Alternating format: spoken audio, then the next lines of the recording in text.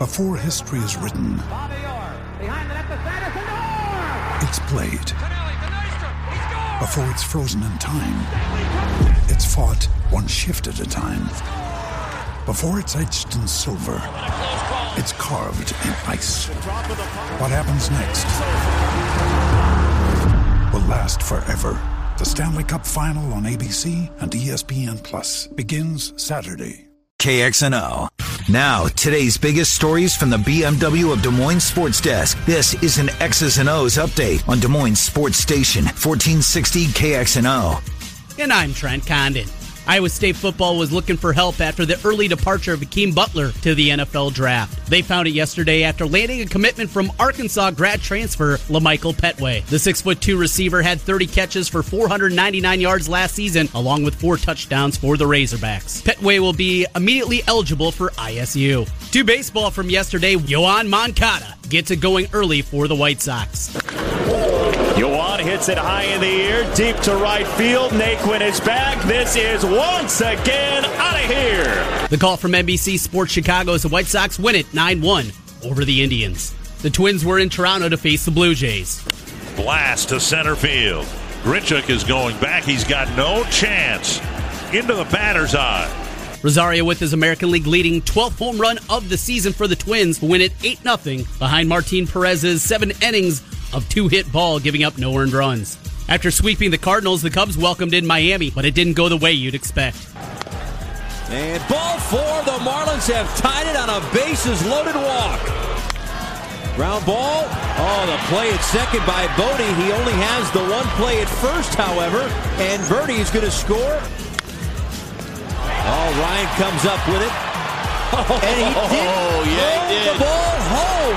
With the Cubs' loss, the Cardinals regained first place in the NL Central with a 6-0 win over the Phillies. Yadi Molina gets us started for the Cards.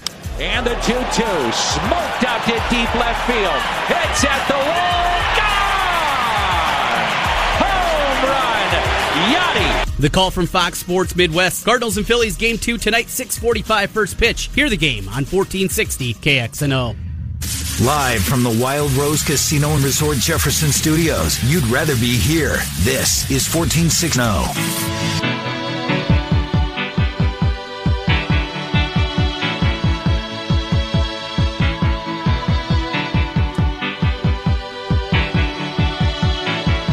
The heart is a blue, shoots up through the stony. All right, Miller and Condon, welcome back. Moving into the second hour of the program. We're going to talk some NBA. Josh Martin will join us. We're going to go to St. Louis, do a little on the Gateway City, and there are 2 sports teams both playing in downtown St. Louis tonight. The Blues in a Game 7, the Cardinals against the Phillies as they try to take Game 2 of that series after shutting out the Phillies last night by a score 6-0. There is some news. The horse that was moved up, elevated to the win spot in the Kentucky Derby Country House, he's out of the Preakness. What? He's sick. He's not going to the Preakness, which makes the owners of the Triple Crown second race sick as well. I mean, there is... Ooh, this is a blow.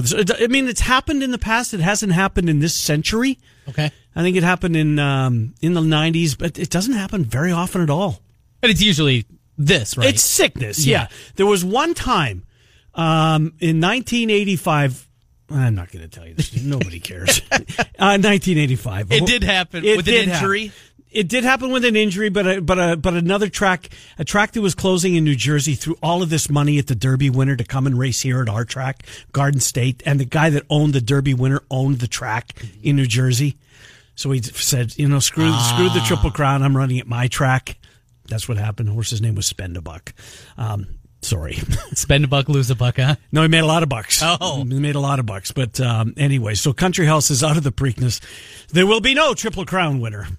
And if there would have been, he would have had a great big old fat asterisk beside him anyways. You asked me something I did think was interesting. Winning in that fashion. If you are the stable that owns the horse. Mm-hmm. If Trainer.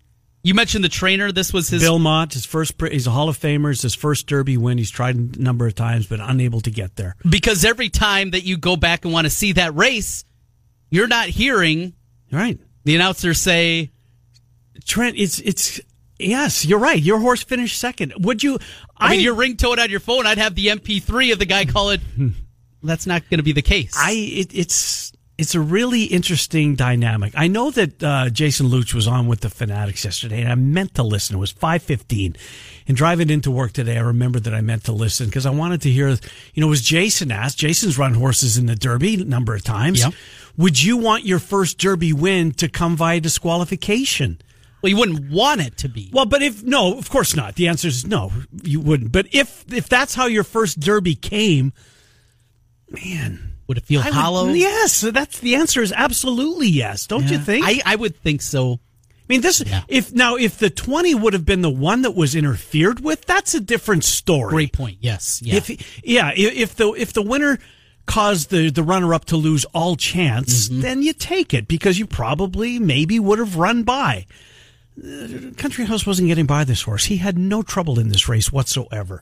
And now the Preakness winner is out. So, not good news for horse racing, no doubt about that. All right, let's move on to NBA because we're going to talk NBA coming up here with Josh Martin. Two Game 5s tonight in both of these series. I think it's a split. If I had to guess, I think the road team wins the late game and the Raptors hold serve at what's that building now called? Scotia Place? Yeah, you got it. It is, right? Scotia what? Scotia Bank Arena. Scotia, when I was a kid, there was 3 banks. There was Bank of Montreal, Toronto Dominion, which is TD, I think, now, and Scotiabank. So they were always like the way nobody banked there. And now? Apparently, they got some money. They must be doing pretty well. So I think the Raptors win, if I had to guess. Raptors win. Because I don't know how Embiid's going to... I mean, you just don't know what you're going to get with him. Favored by 6. They favored by 6. It's a big number. That's a big number. I think they're going to win. But every time we say that number feels a little big, they end up covering. Yeah, I was going to say, I might lay the points in this one. Now, what do you get if I wanted to take Portland? Plus 4.5. Money line, probably plus 130? 135? No, more than that, I wouldn't think. I like Portland tonight. I do. I like Monte Morris got to make win. some shots. Yes. I mean, they are laying off him and letting him do his thing. Trent, his minutes are way down because he can't shoot. Well, and the other thing is because Murray's been great. Yeah. Right. I mean, during overtime, the 4 overtime game, he didn't see the floor because they were going out there. They actually substituted Murray out a couple of times because he's so bad defensively at times that they pulled him out a couple of times. I think it was the 3rd, maybe it was the 4th overtime. I'll take your word for it. They all kind of ran together there by the end of it. Yeah. But, yeah, you're right. Monte hit a shot, hit a couple of shots, and they're open. That is the difference for him, though, and we've talked about this in the past. They want him to shoot the basketball now. At this point, they want him to shoot. Right. Let him shoot. Don't let him get him driving lanes. Right. Don't get driving kicks. He'll hurt you in that avenue. Now, the assist-to-turnover ratio is still Monte Morris-like. How does one guy, I mean, this was from his freshman year all the way through his collegiate career. Because this isn't something we see with anybody. Well, do you remember early on the narrative was, well, wait till Kane's gone. Right. Yes. I remember it well. Yeah. A different story. No, it wasn't. It wasn't. He got better. He got better, yes. It got better and better. I mean, you're talking 6-7 to 1 assist-to-turnover ratio. The guy that was a high-volume. Now, he had a lot of good talent around him. Yeah. And we're seeing that at the NBA, too. But we don't see this but, I mean, Jones at Duke, he didn't have that. No. Morris was special. He really was. Yeah. You're never going to see a guy probably in a Cyclone uniform that will be able to be that kind of facilitator. Boy, they had some players, though, didn't they, Trent? I mean, to me, I still think Royce White was the most dominant college basketball player in the 23 years that I've been on the air. And that was Hoiberg he was gone, but he was getting his number retired. I think Royce White's the answer. Played at the highest Pfizer was level. terrific. Tinsley was unbelievable. But Royce White, to me, was... when they played Kentucky and he looked at his bench and said, I'm the best player on the floor. Yes. I mean, the hair in the back of my neck stood up. It's true. It was true. It was true. Remember how he got there? He drove... his uncle drove him to Louisville. Remember he wouldn't fly? Oh, yeah, I remember that, yeah. He got in the car and he was driven there. Good God, he was unstoppable. So good. What could have been with him? Now he's playing in the Big Three. I saw that. And isn't he doing some... MMA stuff too? Isn't he involved in that? Oh, I didn't see that. I think he is. But yeah, he was the first pick in the big three. And I brought that up just because DeAndre Kane was so dominant in his year too. God, he was. But as we were talking with Alex Halstead earlier, and you brought up age, and age that becoming such a factor. It's a great thing right now for Talen Horton-Tucker because he's 18, and you feel like there's still a whole lot of upside to his game at the next level.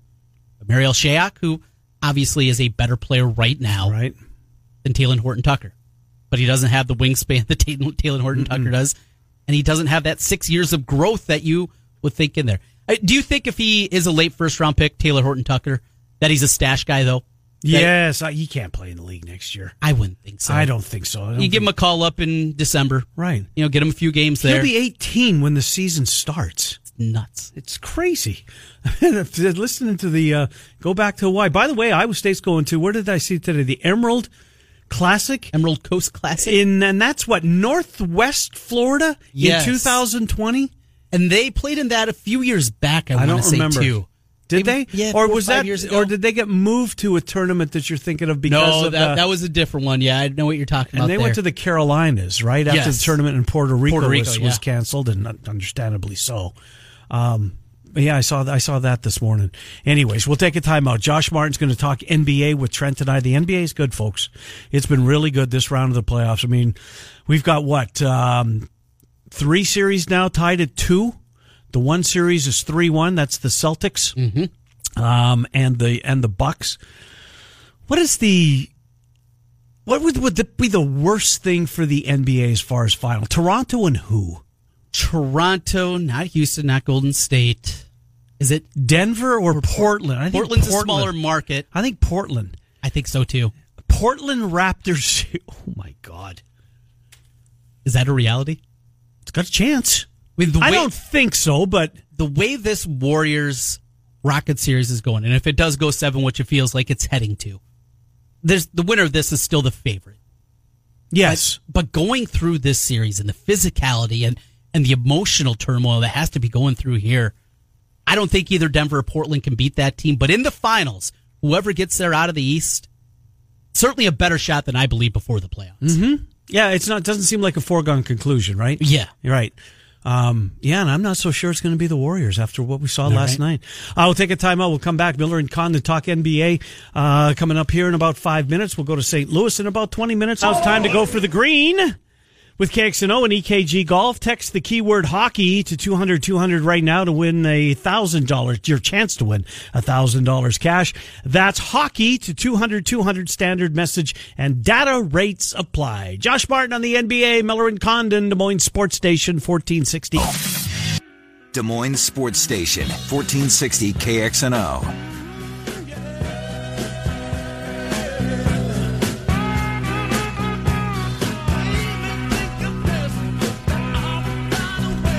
All right, welcome back, Miller and Condon, Des Moines Sports Station, 1460 KXNO. A little double dose of the Rolling Stones today, Trent Condon. I'm helping you out. Indeed you are. We're going to head to St. Louis in about 20 minutes, preview Game 7, and do some Cardinals as they got back in the win column after being swept over the weekend. Let's do the NBA. Josh Martin, you can follow Josh on Twitter. How about this Twitter handle? Josh Martin NBA, easy to remember. Josh, good to talk to you again, Josh Martin. Trent and Ken in Des Moines, thanks for coming on. How are you? I'm doing. How are you guys doing today? Okay, doing pretty well. Trent and I were talking about this before the break. The matchup that the television executives want least, it's got to be Portland and Toronto. How bad would that go over if that indeed is the NBA final? Raptors and Portland. Oh, that would be a rough one for sure. In Portland's case, you're talking about a mid-sized market in the Pacific Northwest, one that's often, forgotten in that way. And in Toronto, you have a Raptors team that I think there's some complicated broadcasting situations between the U.S. and Canada with Raptors games. That's why you never really see Toronto on national TV here in the States, is because ESPN and TNT, the main broadcast partners down here, don't get quite the same kick from those games. But obviously, if that were to somehow shake out as the finals pairing, I think it would be a really fun and interesting series, and you get some really great matchups between great guards. Damian Lillard, Kyle Lowry, C.J. McCollum, Kawhi Leonard. From a basketball perspective, I think it would be great. But obviously, from a business perspective, there are many, many other considerations that would come into play. No doubt about it, Josh. And of those two teams, I mean, if one of them is going to get to the final, is it more likely the Raptors out of the East? I would have to say that would be the way Vegas would peg it, right? Oh, yeah, far and away. I mean, the Raptors, they're an excellent team. Well, since at the very least they have a guy in Kawhi Leonard who might be the best playoff player in the Eastern Conference. Giannis has had a tremendous playoff so far, obviously, but Kawhi, when you think of what he's done this year and what his track record is of performing in the postseason, he's been phenomenal. The Blazers, they're banged up. They lost Yusuf Nurkic towards the end of the regular season, and his Kanter's playing with a bum shoulder. And they're still playing well and they're still holding their own, but getting past the Nuggets is not going to be a cakewalk by any means. And once assuming they were to emerge from that series, if they emerge from that series, then they'd likely have to face the Warriors. They might have to face the Houston Rockets. So I think the competition is just a little bit stiffer in the West for the Blazers than it would be in the East for the Raptors. Josh, we got 3 series that are tied up at 2 apiece. The one that isn't is Milwaukee, now a game away from the conference finals as they take a 3-1 lead with the victory last night. I want to take a look, though, at the other side and the Celtics, a team that was put together with a whole lot of star pieces, young guys coming into their own. We saw Tatum last year, had the big block of LeBron. It felt like this was the next star in the league. He has not played quite at that level this season. They got Brown out there, who has been better, I thought, this year at times, but still, overall, this group of pieces haven't worked. Is it as simple as Kyrie Irving, let him walk, and things will be fixed and they'll be able to figure this out? Or is there more retooling that needs to be done for the Celtics? Well, I don't think it's as simple as letting one guy go, especially when that one guy is as talented as Kyrie Irving and is definitely, and by leaps and bounds, the best shot creator that the Celtics have. I don't think they get better by losing Kyrie Irving, but that might be the outcome one way or another. I don't think it's so much about retooling in this case. I think it's more about just growth, because they have so many young players on the team that they rely on, with Tatum and Brown obviously at the top of that list. And Tatum is in his second season, Brown is in his third.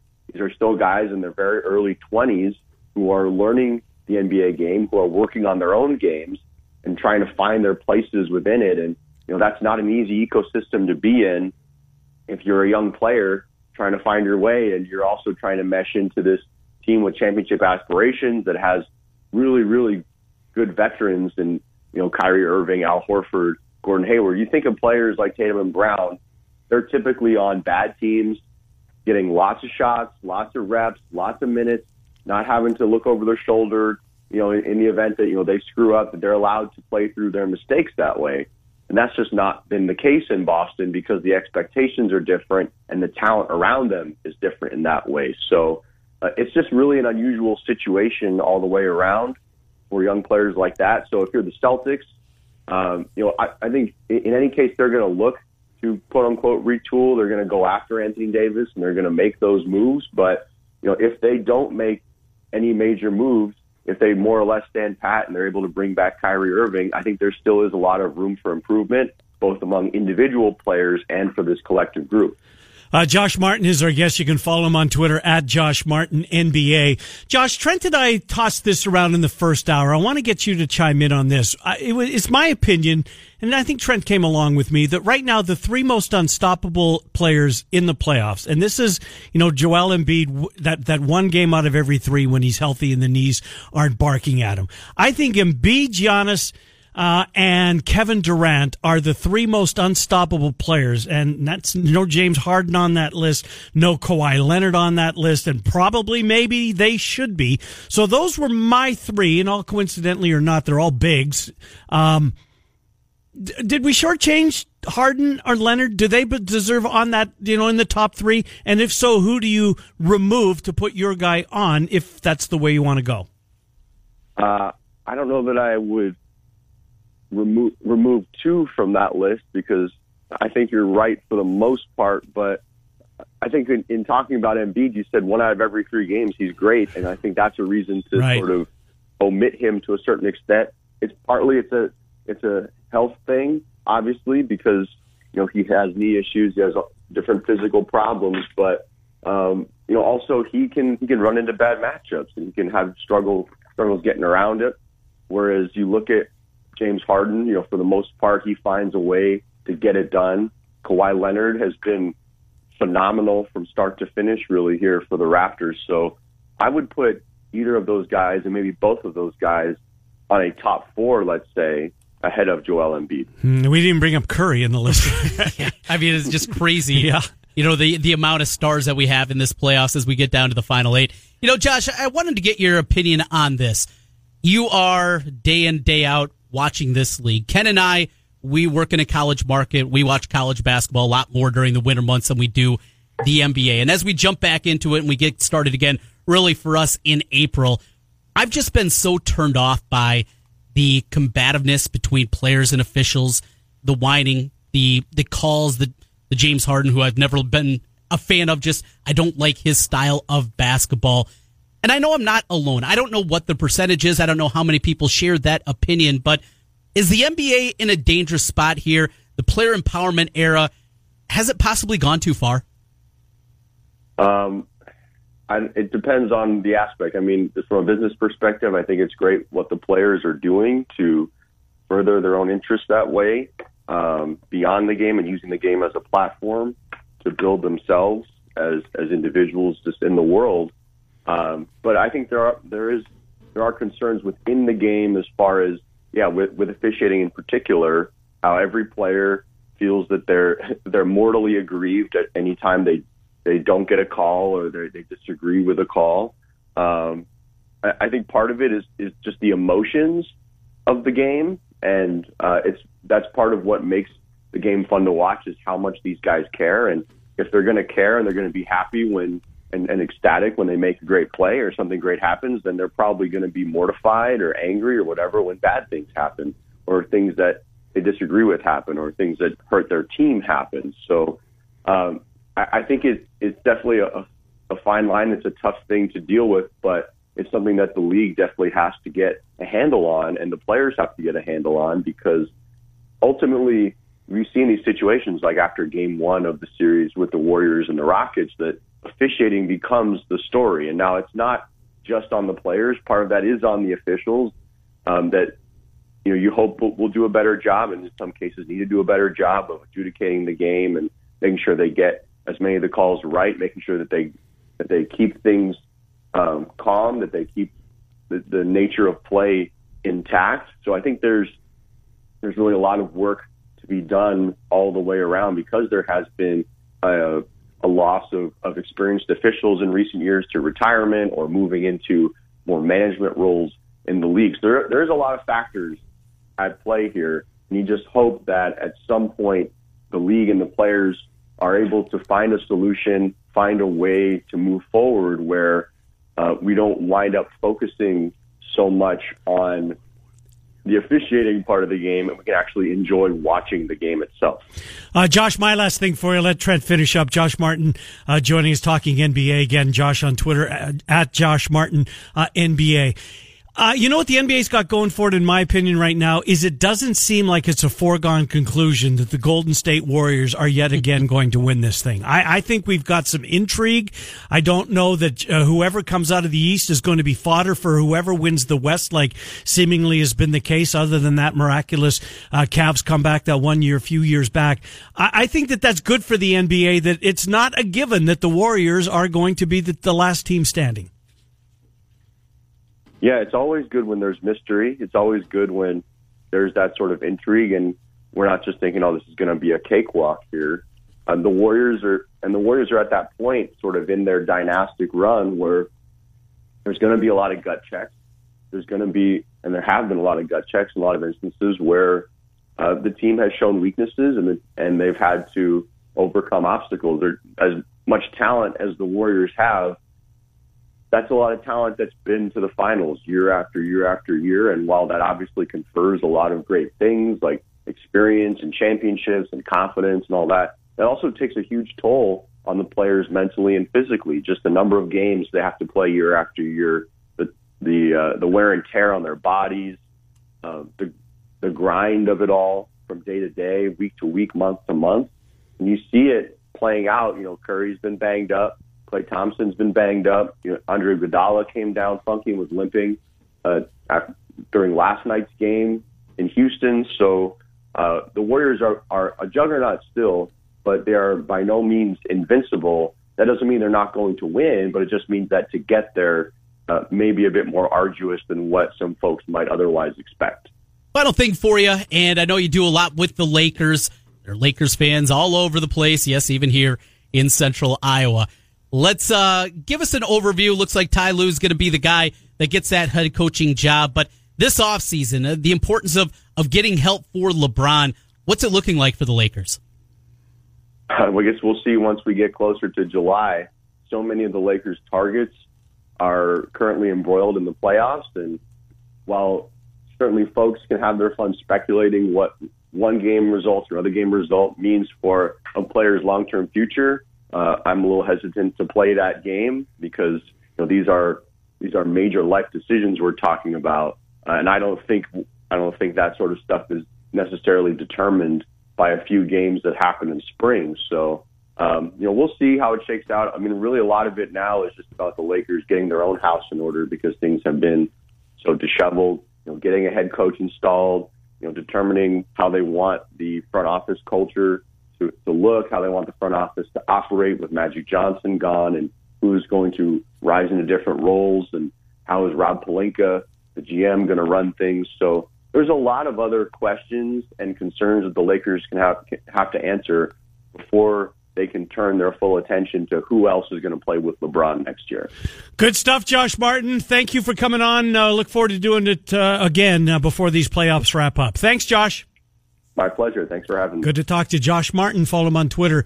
Josh Martin NBA. Josh Martin NBA. Are you one of those Lakers fans? No. A little bit? Nah, I mean, I guess, like in the 80s when you had to either be Celtics or Lakers. Yeah, that was really the choice. I was Lakers, yeah. So I guess. Maybe Sixers. In the 80s? The few, yeah. There was, yeah. But it was pretty much all, you're either a Lakers fan or a Celtics fan. And then Dr. J moved the needle. Then I had to be a little different, and I really liked the Nuggets teams of that time with Kiki Vandeweghe and Alex English. Dan Issel. That'd score 160 points and lose 172 to 160. True. Yeah. So, yeah, and then I became a Dikembe Mutombo fan afterwards. Get your weak game out of here. Yes. Down to St. Louis when we come back. Miller and Condon, Des Moines Sports Station, 1460. Keep up with KXNO on Twitter and Facebook. Go to KXNO.com to learn more. From 1460 KXNO.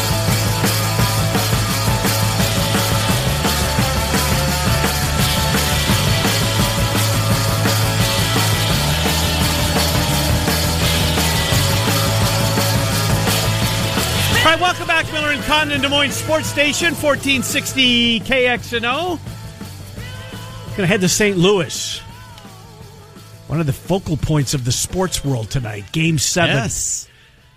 Blues, Stars, Phillies, Cardinals down the street about what? A quarter of a mile, maybe a half a mile between the two venues. You can certainly walk it. I have many times when there for the Valley Tournament, staying at one of the Hilton properties. And let's go to St. Louis. And Rodney, I hope I'm saying your last name right. Is it Nupel? Nupel? Yes, Nupel. Yeah, Nupel. It's one of those I've got wrong all my life, so you guys can call me whatever you want. Well, we're glad to have you, and we hope we'll call you again after this, and you'll take our phone call because that'd be awesome. It's a big spot, St. Louis tonight. Let's do the hockey first, and then we'll get to the Cards. Game number 7. I'm a Jets fan, so I know how well this Blues team has been playing as they knocked off my guys in 6 and doing it on the road. They have been so good on the road. Yet Game 7 in downtown St. Louis tonight in an evenly matched series. Both teams have been very good. Maybe Bennington the difference in this game tonight. Do you expect it to be a tight one? Yeah, I do expect it to be a tight one, and I've said all along I think this could be a 19-game series. series, and it would probably go to game 19. That's how even they are. And we saw the standings most of the year. I know the Blues were way back, but these two teams finished real close in the standings too. So I think these are two real tight teams. The concern for the Blues, obviously, is their play at home. Game 5, they look pretty flat, and Dallas absolutely destroyed. I mean, they didn't destroy them via the scoreboard, but dominated the game. So concern is you got to play better at home, and concern is you're going to have to find a way to score on the power play, and that's something they've struggled with Dallas so far. I think that power play goal, one way or the other, could be a deciding factor in tonight's game, along with Jordan Binnington, who has been fantastic. And then let's see what Ben Bishop looks like his first few minutes of the game tonight, because I'm not convinced that he's 100% healthy. Nor am I. The shoulder, right, as, from the other day. I'm with you. That's going to be something to watch. Well, is the start of this game critical tonight? I mean, you want to jump on top of them and keep the home crowd into it. But is it critical? Because every time I watch this Blues team, they fall down, they come right back. They take a lead that gets tied up, they retake the lead. So resilient is what we've seen so far out of these Blues, Rodney. Yeah, and certainly the first goal is important. I believe the stat is 5 out of the 6 so far. The first goal has ended up winning the game, and we have seen the Blues come back, and I certainly think they're a team that could come back. And I know the cliche is the worst lead in hockey is a 2-goal lead, yeah. But if either team gets down 2 goals tonight, I think they've got way too much work on their hands with the way each team's playing defensively. That if somebody gets up 2 goals. I mean, I'm not ready to the Seth Davis Sharpie quite yet, but I think the team has a real good chance, obviously, of winning the game. So a good start is always the key, and I think tonight, obviously, Game 7, keep that crowd going. Because, I mean, you feel something special in the air in St. Louis. Now, whether they win a cup or get to the cup or whatever, you feel it a little bit. So if you can get that energy rolling and keep it rolling, good things could happen tonight in St. Louis. We know it's a Cardinals town, obviously, but this is playoff hockey. They made the run to the conference finals, 4 years ago, and before they were upended there by the Sharks. How behind the city, behind this Blues team, is the city as a whole, and just the excitement leading into tonight's Game 7? Yeah, I mean, we've been starving for, that chance. Obviously, it was 2016. And it's funny thing is, the Blues beat the Stars in Game 7 of this round back in 2016. It was a 6-1 game. My blood pressure would take a 6-1 Blues win tonight. I can tell you that. I would be much happier with a 6-1 win tonight. But, yeah, I mean, we see glimpses every so often. But then last year, the Blues weren't even good enough to make the playoffs. And I understand that's the National Hockey League. It's up and it's down. But, I kind of compare it to, we don't really like to talk Cubs much in St. Louis or in Central Illinois at all. But, it kind of compares it a little bit, a mini version of the Cubs. I mean, the Blues have had chances, but never really got that cup. And we've seen what happens when the Cardinals win it all. There's going to be a huge, huge celebration if the Blues can ever get those 16 postseason wins. And St. Louis right now is feeling it. I mean, they're almost halfway there. Indeed, they are. You know what? When I look at this Blues team, and I think back, and there was a point that they were the 31st ranked team out of 31 teams, and I look at this roster, and I don't see. I mean, every team's got a superstar, right? A Nathan McKinnon, or go through whatever team that's still left standing. They've got their superstar. Ryan O'Reilly's a really nice player, but I don't put him in that. And maybe I'm shortchanging him a little bit. This is just a team that's come together under Craig Berube, who was as tough an SOB that ever played the game. As you think back to his playing career, am I shortchanging this team? Tarasenko would be in that list, but he's been hot and cold. Certainly Jamie Benn and Sagan on the other side of in the other bench, they're superstar level. Am I shortchanging this Blues team, thinking that there's really not that over the top superstar, but just a team of grinders that just have found a way to win? Yeah, I think you're probably right. I don't necessarily think you're overlooking. I mean, Vladimir Tarasenko is probably the star name in St. Louis. St. Louis fans love Tarasenko because he's the goal scorer. But, they also appreciate a guy like Ryan O'Reilly, even Maroon, who came over this year, Tyler Bozak came over this year, because of their toughness. And, I think one thing we've seen, obviously with the Cardinals and now with the Blues, and even when the Rams were still in town, is like St. Louis fans would really cling on to the guys that will just play tough. Just whether or not you're bringing championships or not, if you're tough, you continue to go out there every single night, play hard, and play what a lot of people consider the right way, you're going to be loved. So that's why Ryan O'Reilly is kind of that guy. But Vladimir Tarasenko is a good goal scorer, but he's certainly not in the elite goal scoring level yet. And I don't know if he'll ever get there. But one thing about this year's Blues team, as opposed to the last, is they have a lot of guys that can score. And that's kind of been their thing over the last several years, not going as far as they'd like to, is they just didn't have enough scoring. I think this year's team does. And obviously, we'll see here in the next couple of days, obviously tonight. But I think this year's team has enough scoring, just not that one guy. Rodney, let's jump over to a little baseball hockey Game 7 tonight with the Blues against the Stars. Jumping into the baseball side of things, the weekend, well, you said the name, so I'll bring it up to you, the Cubs. That sweep, it's a series in early May. How much did that sting? Yeah, I mean, the thing about it is Cardinal. I mean, the last 3 or 4 years, Cardinals are kind of used to it. And Cardinal fans are kind of used to it. Like, as much as we don't really want to admit it as Cardinal fans, like, we're still a step below the Cubs until proven different, and that's going to have to be in the postseason. I mean, they got us in 2015. Obviously, they went on and won it in 2016. So we're still a step below the Chicago Cubs. And Wrigley's never been a friendly place for the Cardinals. It just hasn't. I don't know what it is. It seems like the Cubs always find ways to play really well there. Cardinals find all their terrible mistakes there. It stings, but Milwaukee beat them pretty good early in the year too. And this year's Cardinal teams bounce back, and especially when they get back home. I mean, this is a team that has the best home record in the National League, 13-4 at home.